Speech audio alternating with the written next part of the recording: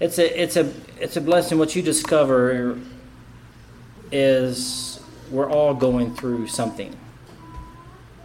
It's not you're going through something and no one else is, no, we're all going through something, and we're all walking through life together with the desire to glorify and honor the Lord and who we are and what we do. So, regardless of where you're at in stage in life, I had this little. I should have asked Caroline to help me with this. I tried to get this little Kahoot thing going so I could ask questions. And Kahoot is this thing where you answer questions with your phone, and it's anonymous, and people like to be anonymous when they answer questions. So a few questions I could have given me a little picture of the class dynamics, but it keeps on asking me to upgrade and pay, so I keep on saying no, and I couldn't get through it. So that's kind of where I left off with that. Looking forward to in the weeks to come to getting to know more of you, and to get a chance to have more of you introduce yourself. So thank you for doing that this morning. Let me invite you to turn your Bibles to 2 Corinthians, and I want to introduce a little bit what we'll be doing and what we'll be covering in the weeks to come. And we'll get through a portion of this. We'll get through a portion of this today. I shared this before, but someone asked the question once, what's your favorite book of the Bible?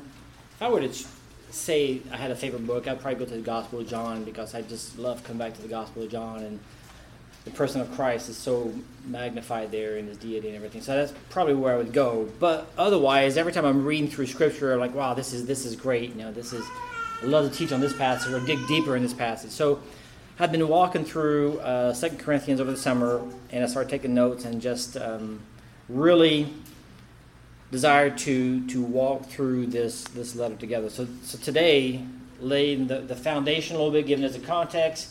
We don't need to get in the weeds of every little detail in terms of. Some people say, is it one letter? Is it three letters? Is it a composition of things? When was it written? We'll look at some of that to give us context. But the desire is to walk through together, probably for this coming year. We'll probably take a break around Christmas time and do something over Christmas a little bit different. But by and large, walking through the 13 chapters here. And so when others might come and teach, if I'm out of town and Nathan takes a turn, or Mark Hager takes a turn, perhaps they can keep following in the passage as well. After all, the same passage should allow us to study and read together. Let me just read the greeting and begin there. It says, Paul, an apostle of Jesus by the will of God, and Timothy our brother, to the church of God which is at Corinth, with all the saints who are in Achaia, grace to you and peace from God our Father and the Lord Jesus Christ. Paul, in introducing himself, we know the relationship he had with the Corinthian church. Well, of course, we're probably more familiar with the first letter of Corinthians, just because he walks through a number of trouble that he ran through the church, and then his second letter is actually, we'll discuss a little bit the context of this in just a moment. But one thing I want to say as it turns to what do we do when we study Scripture. I say that because as you walk through 2 Corinthians, you read a lot of people say, what's the main theme, what's the purpose, what's the outline? And you see Paul defending his apostleship, you see suffering and grace and comfort through suffering, you see chapters 8 and 9, you see the grace of giving, and you see those things. But ultimately, when we go through Scripture, even as we get into the weeds of it, and if you're not careful, as you get to the weeds of a passage, you can lose sight of, okay, what am I trying to learn here? What is God trying to tell me? What is he revealing through this? I thought it was interesting. In one commentary, the guy said, the author said, the author said that his commentary for 2 Corinthians was intentionally more brief. He says, because you can write, some commentaries are 600 pages long for those 13 chapters, but when you get so far in the weeds, sometimes you're like, well, where am I at again? Where am I at in this letter? So I want to be able to walk through in about a year's time. I broke it down in roughly around 40 lessons. But I want to be able to walk through it, but at the same time not lose sight of, he wrote a letter that was to be read to the church. And sometimes I think we dissect it so much, I wonder, we slice it in so many different ways I wonder if we don't lose some of the big pictures. I want the flow enough to know to where we can gather what he says. At the end of our time today, I want to walk through some verses, some key verses that we see in this letter, and just perhaps verses that you'll recognize most of them, but kind of give a picture of some of the big things that he'll be hitting in this thing. So there's two things. One, as you're reading any passage, it's not about ultimately, right? The text is not about Paul. It's not about the Corinthian church. It's not about those he calls the super apostles here, or the false. Ultimately, any letter, any revelation is about God. What does he want me to know about him? So there's two things in any study: is what knowledge should I gain, and what difference does it make to my life? That has to be the framework. So as I'm peeling through the details, ultimately it backs up, okay, what does God tell me about himself? And from there, what do I do about that knowledge? Because if it's just knowledge for the sake of knowledge, and we're going to look at some knowledge pieces here, and one of the weaknesses of a teacher is that sometimes they give you more details than you care to know about. You know, you ever had a history teacher at school? He gave you all these details. He seemed super excited about it. You're thinking, sorry, Ben, that happens. I know you're a history teacher, but you've had those. Well, that's because you're that teacher. I had my history teacher at school. You know, he took a field trip. Now, he's a great. I'm gonna give his name. Great kid, great guy. But during teacher last Monday, I shared that with Caroline during teacher visitation last week. Parents, so we might. What kind of field trip do you think about doing for the class? And he goes, well, I don't know. We're talking about that. I think we might be going to the Lynchburg cemetery. I'm thinking, really? Is that the most exciting field trip we've got going here? But he gets excited about going on a field trip to where they buried Lee's horse. So I'm sure if you're from mathematics, that's exciting. But I say that because sometimes, the details, ultimately the details that we dig into, and I'm going to give you some details. Maybe I get a little bit too weedy even today, but ultimately I back up from this saying, okay, Lord, what do you want me to know about you? What are you revealing about yourself? And then from there, what do I do about it? And where do I go from there? So I want to go to chapter 12, verse 9, and we're not going to make this maybe a key verse, but it's probably the verse that pops out to me because he talks about grace. I forget. I think maybe around 15 times, maybe in these few chapters. So grace is certainly a common theme. I'm not going to say it's the theme because you'll see he goes back and forth between those who supported him and some of the false prophets, and encouraging some and rebuking others, and he goes back and forth with that. But as I read through that, wow! I mean, you just read it with the weight of the words there. And he talks about in 12:9, he says, "My grace is sufficient for you." I mean, those few words right there, you could sit there for a while and just contemplate what that means, right? I mean, just pause and Walma. What does that mean to you? That my grace is sufficient for you, for my power is made perfect in weakness.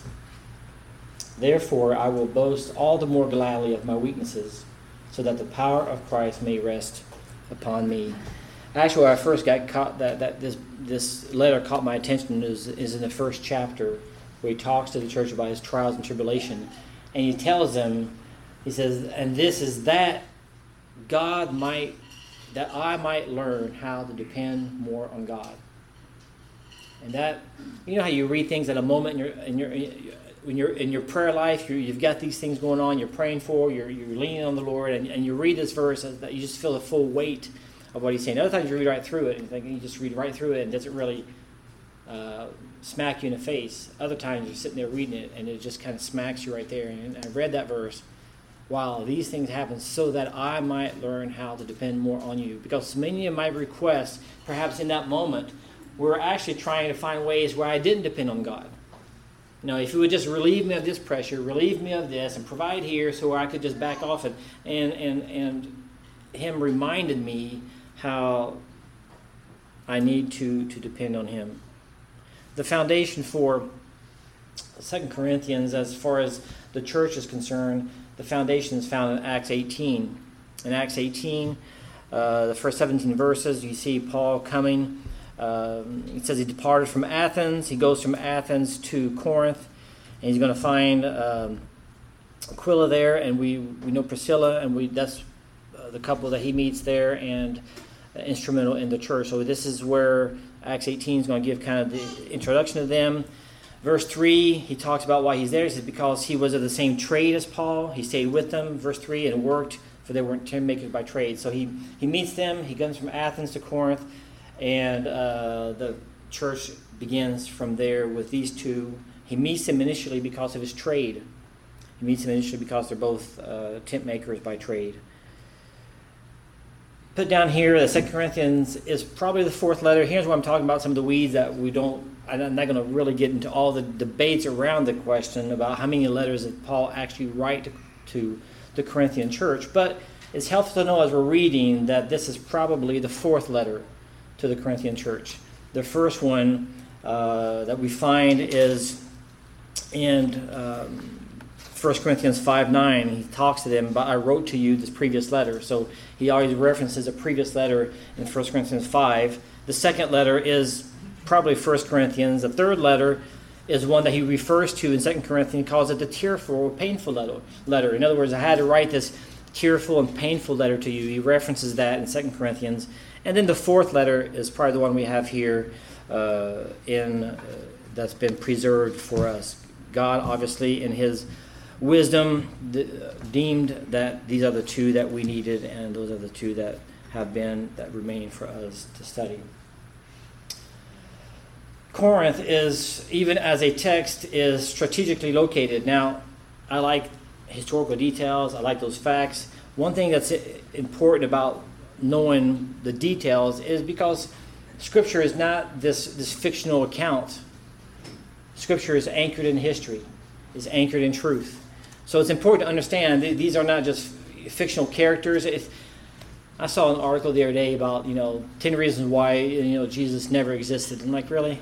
I mean, we're still trying to prove that Christ did not even walk the earth. So there's always someone trying to discredit Scripture by saying, did Paul really write that? Was this really happen? By doing that, they're trying to discredit the text as a whole, because ultimately there's a historical underpinning there that is significant. So we want to acknowledge that and see that.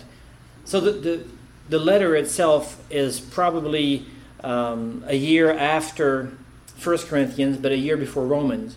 And I want to just see that a little bit because I find it really interesting. It's going to piggyback a lot on Romans, and actually 2 Corinthians gives us the perfect context for the book of Romans, because he wrote Romans from Corinth in his time there. And so the study that we're covering now on Sunday morning, the context, the geopolitical context, is the city of Corinth. So a few things in looking at, I'm not walking through all of Paul's journeys, but I want us to understand where 2 Corinthians fits in his journeys and where it fits strategically in what his teachings. First missionary journey probably lasts about 2 years. Paul and Barnabas, he goes to Asia Minor, Turkey Peninsula, goes through Galatia. Now, see, here's a little tidbit of information that I love that no one else here is going to care about. So I'm telling you right now, but I'm kind of French. That wasn't funny. I mean, but we know the first missionary journey went to Galatia, part of Asia Minor. The Galatians were a Celtic group that immigrated from southern France in 279 BC. Kevin, isn't that cool?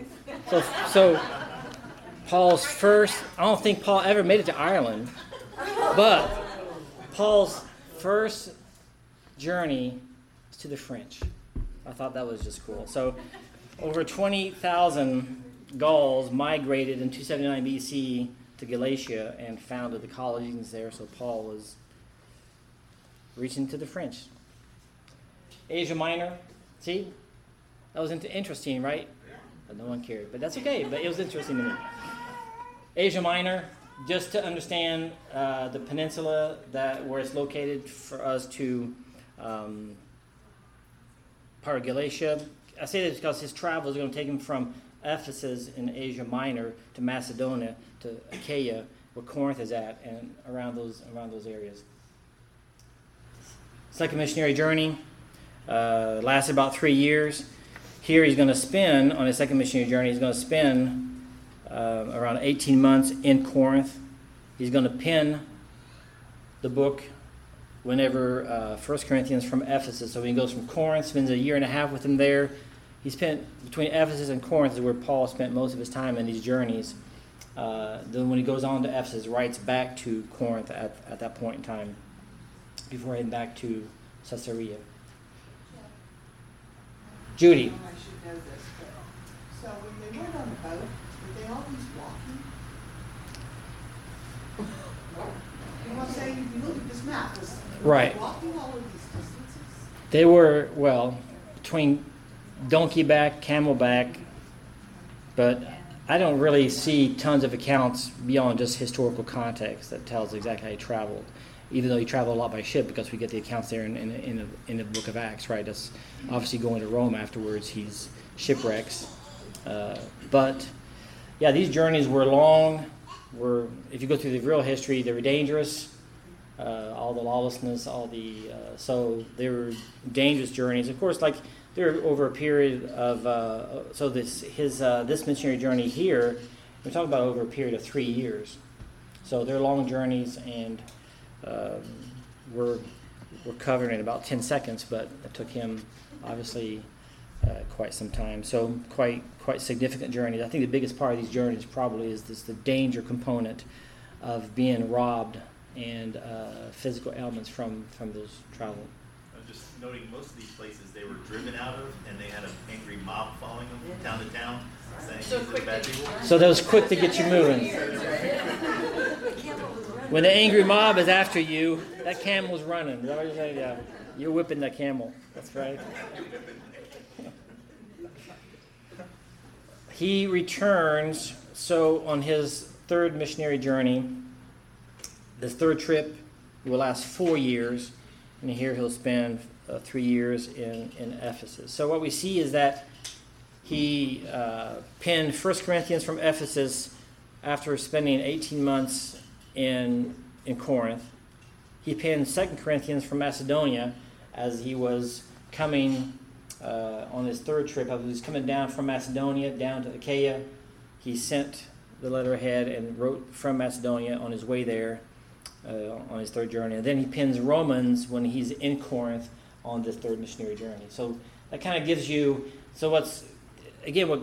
what is interesting to me is the fact that the foundation that for the book of Romans is the city of Corinth, and that culture and the struggles that were there as well, which is where he lays, of course, his theology. So just as a side note, his fourth journey takes him to Rome.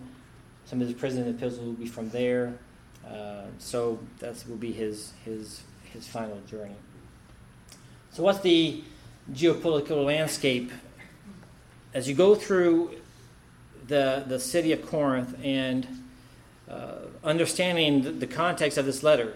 Why is he talking about these things? Now, we find interesting in most writings, Paul's not going to say, here's a problem and here's a solution to the problem. He'll address directly the answers, or he'll address directly solutions, or answer questions without saying, well, you asked this question. So I say that because there is this give and take in the relationship, and a big part of this is rooted in where they're at and what kind of city Corinth is. So I'll try to skip over some of the minute details of this, and we'll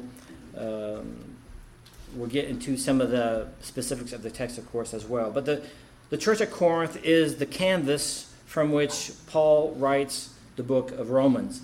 He'll spend a significant time here. He was there for 1.5 years at a time, and then not counting his constant returns. Again, it's important because Scripture is rooted in history, Scripture is rooted in truth, and it enriches our understanding of the writings and his intended purpose in what they're saying. It helps to understand what they're hearing when he's writing as well, right? So when he's writing something, saying these things, it helps to understand what their own understanding of the situation. So, city of Corinth, very significant, very important in the time, is a Roman colony, is a land bridge. As you can see, I think it's located, Corinth is located in that land bridge between Greece and think it pronounced it Peloponnes, in mainland Greece. And so it became the important seaport.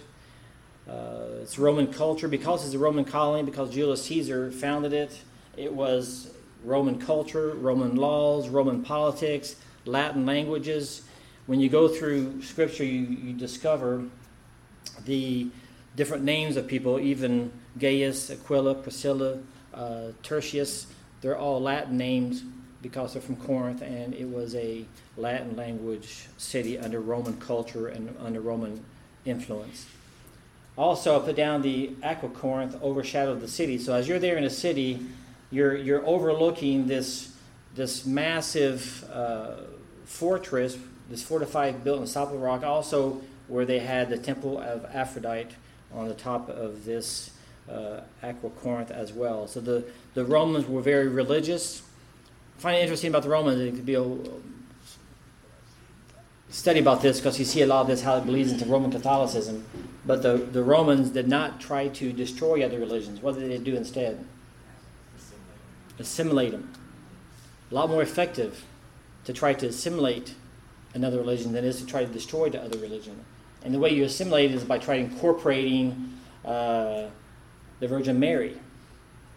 You know, to compare it to their own gods and idols and idol worship. And by basically, I put down basically by diluting. You're diluting someone else's religion by mixing it with your own and making that blend of it. So we could probably add some thoughts to that, but in terms of what Christianity means in America, Christianity in America may not be destroyed, but it's certainly been diluted, and society has done an effective job of not destroying Christianity, but kind of blending it as part of a Christianized society. And that's what the Romans did, in essence. We're out of time for this. Let me just go to the end and show you some of the verses that we'll come back to some of this next week and pick back up. I intentionally took away some of the references. But here, as you walk through the letter, you'll see some of the words of Paul. He says, "We are so utterly burdened beyond our strength that we despaired of life itself. Indeed, we felt that we had received the sentence of death, but that was to make us rely not on ourselves, but on God, who raises the dead. For we are the aroma of Christ to God among those who are being saved and among those who are perishing. We all, with unveiled force, beholding the glory of the Lord, are being transformed to the same image from one degree of glory to another. For what we proclaim is not ourselves, but Christ Jesus our Lord, with ourselves as your servants for Jesus' sake. We have this treasure in jars of clay to show that the surpassing power belongs to God and not in us. We are afflicted in every way, but not crushed, perplexed, but not driven to despair, persecuted, but not forsaken, struck down, but not destroyed. So we do not lose heart, though our outer self is wasted away, our inner self is being renewed day by day. So we are always of good courage. We know that while we are at home in the body, we are away from the Lord, and we walk by faith and not by sight. For the love of Christ controls us or constrains us. If anyone is in Christ, he is a new creation. The old has passed away. Behold, all things become new." So many more verses that we'll find through 2 Corinthians, just powerful verses. And so we'll be strengthened, we'll be encouraged, we'll walk away glorifying the Lord for his grace and his working. So many verses are just powerful verses packed in these few chapters. So looking forward to walking through these chapters and these verses with you. So we're going to close our time this morning in prayer. Good to see everyone this morning. Father, thank you for giving us Scripture. As I read over and over through 2 Corinthians, I was moved so many times by the words of Paul, by the grace that's been poured upon us, Lord, by the transformation, by this comfort we find, by the boldness we find in you, and the work in our lives. Lord, what a beautiful letter. And though Paul struggled with the Corinthian church, we benefit from a letter that is his most passionate and his most personal letter written. So Lord, help us, Lord, as we read through it, to not be indifferent to what we read. Help us to see what we need to learn. Help us to see, Lord, how it changed our lives. And we commit this to you, Lord. In your name we pray. Amen.